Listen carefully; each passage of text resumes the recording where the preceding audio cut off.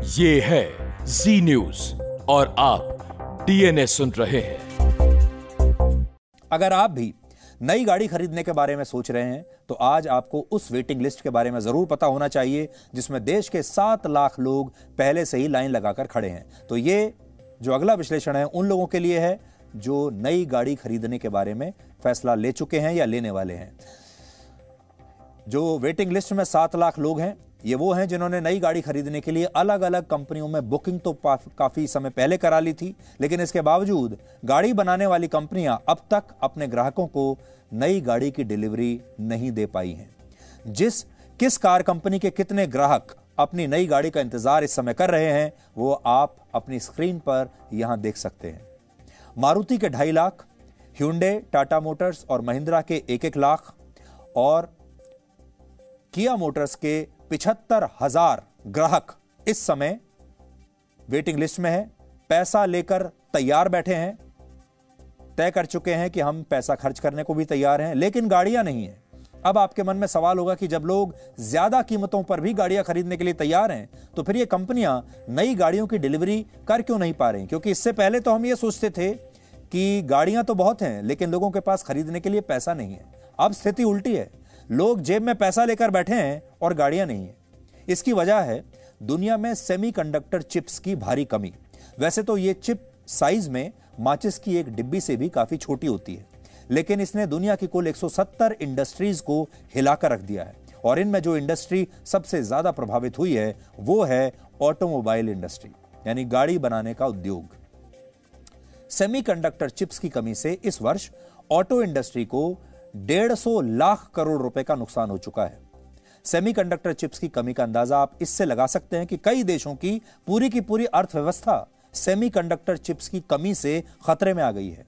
Japan, जहां Toyota, Suzuki और Nissan जैसी बड़ी कार निर्माता कंपनियों के मुख्यालय हैं, वहां चिप्स की कमी से बहुत बड़ा आर्थिक नुकसान हुआ है। सितंबर 2021 में जापान के निर्यात में वर्ष 2020 के मुकाबले 46% की कमी आ गई थी। सोचिए, मतलब आधा रह गया।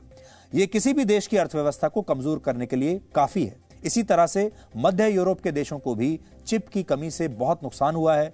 भारत में भी हमारे देश की जीडीपी में ऑटो सेक्टर की भागीदारी लगभग 6.5% की है।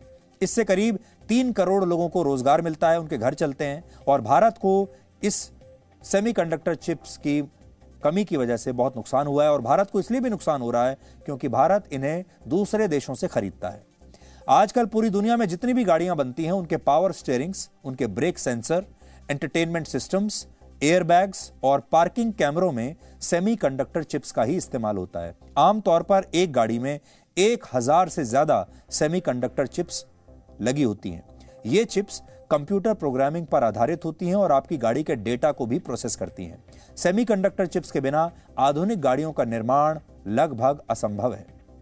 गाड़ियां ही नहीं, ये चिप हर उस डिवाइस में इस्तेमाल होती है जो आधुनिक है, इंटरनेट से जुड़ी है और जिसमें कुछ खास लेटेस्ट फीचर्स हैं, स्मार्ट फीचर्स हैं, जैसे mobile phones, laptops, television sets और दूसरे होम अप्लायंसेस।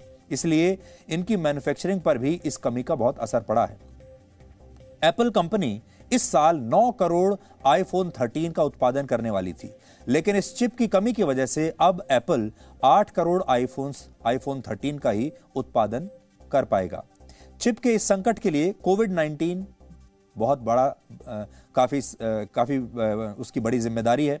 कोरोना वायरस की वजह से 1 साल तक पूरी दुनिया में सेमीकंडक्टर चिप्स का उत्पादन बहुत कम हो गया था और अब भी इसकी सप्लाई मांग के मुकाबले बहुत कम है।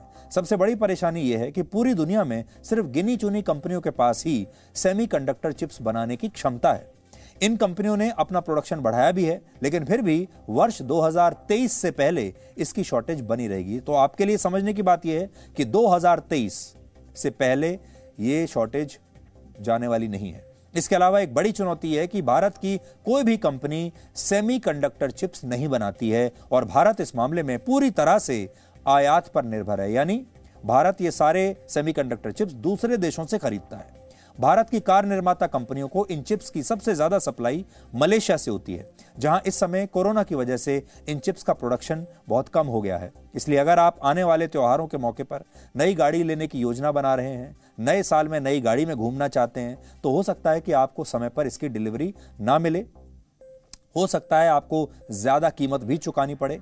और इसे ऐसे समझिए कि आज आपने कोई गाड़ी बुक कराई, लेकिन उस गाड़ी की डिलीवरी अगर आपको 6 महीने बाद अगले साल मई या जून के महीने में होती है, तो ऐसी स्थिति में आपको कार की अभी की कीमत नहीं चुकानी, बल्कि वो कीमत चुकानी होगी जो मई या जून के महीने में उस कार की होगी। ये कीमत ज्यादा ही होगी, जाहिर है, क्योंकि कार बनाने वाली कंपनियों की इनपुट कॉस्ट यानी निर्माण के दौरान आने वाली लागत केवल इसी साल में औसतन 6% तक बढ़ चुकी है। अब सवाल यह है, इसका समाधान क्या है? सभी बड़ी कार निर्माता कंपनियों का अनुमान है कि वर्ष 2022 तक चिप का यह संकट बना रहेगा और 2023 तक हालात कुछ बेहतर होंगे। इसलिए आप चाहें तो नई गाड़ी ना खरीदकर अभी थोड़ा इंतजार भी कर सकते हैं, या फिर पुरानी गाड़ी खरीदने के बारे में सोच सकते हैं। बहुत से लोग ऐसा कर भी रहे हैं। एक रिपोर्ट के मुताबिक नई गाड़ियों की डिलीवरी समय पर ना होने से पुरानी गाड़ियों का बाजार अब तेजी से बढ़ रहा है।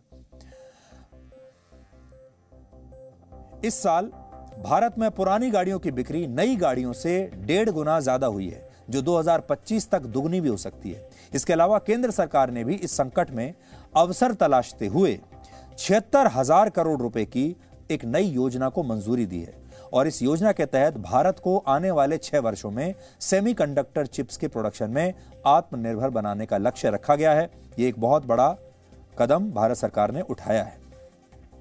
प्रधानमंत्री नरेंद्र मोदी जी ने आज देश के लिए बहुत ही बड़ा ऐतिहासिक फैसला ये किया कि भारत को, हिंदुस्तान को सेमीकंडक्टर का एक बहुत इम्पॉर्टेंट प्लेयर, एक बहुत इम्पॉर्टेंट इकोसिस्टम खड़ा करना है। सेमीकंडक्टर अभी तक हम इंपोर्ट करते थे और देश के लिए बहुत बड़े गर्व की बात है कि इतना दूरगामी विजन प्रधानमंत्री नरेंद्र मोदी जी ने दिया है कि हम सेमीकंडक्टर जैसी कॉम्प्लेक्स चीज़, जिसमें दुनिया के मात्र कुछ ही देश ऐसे हैं जो कि इस फील्ड में सक्सेसफुल हो चुके हैं अभी तक, तो उस श्रेणी में हम लोग खड़े हों।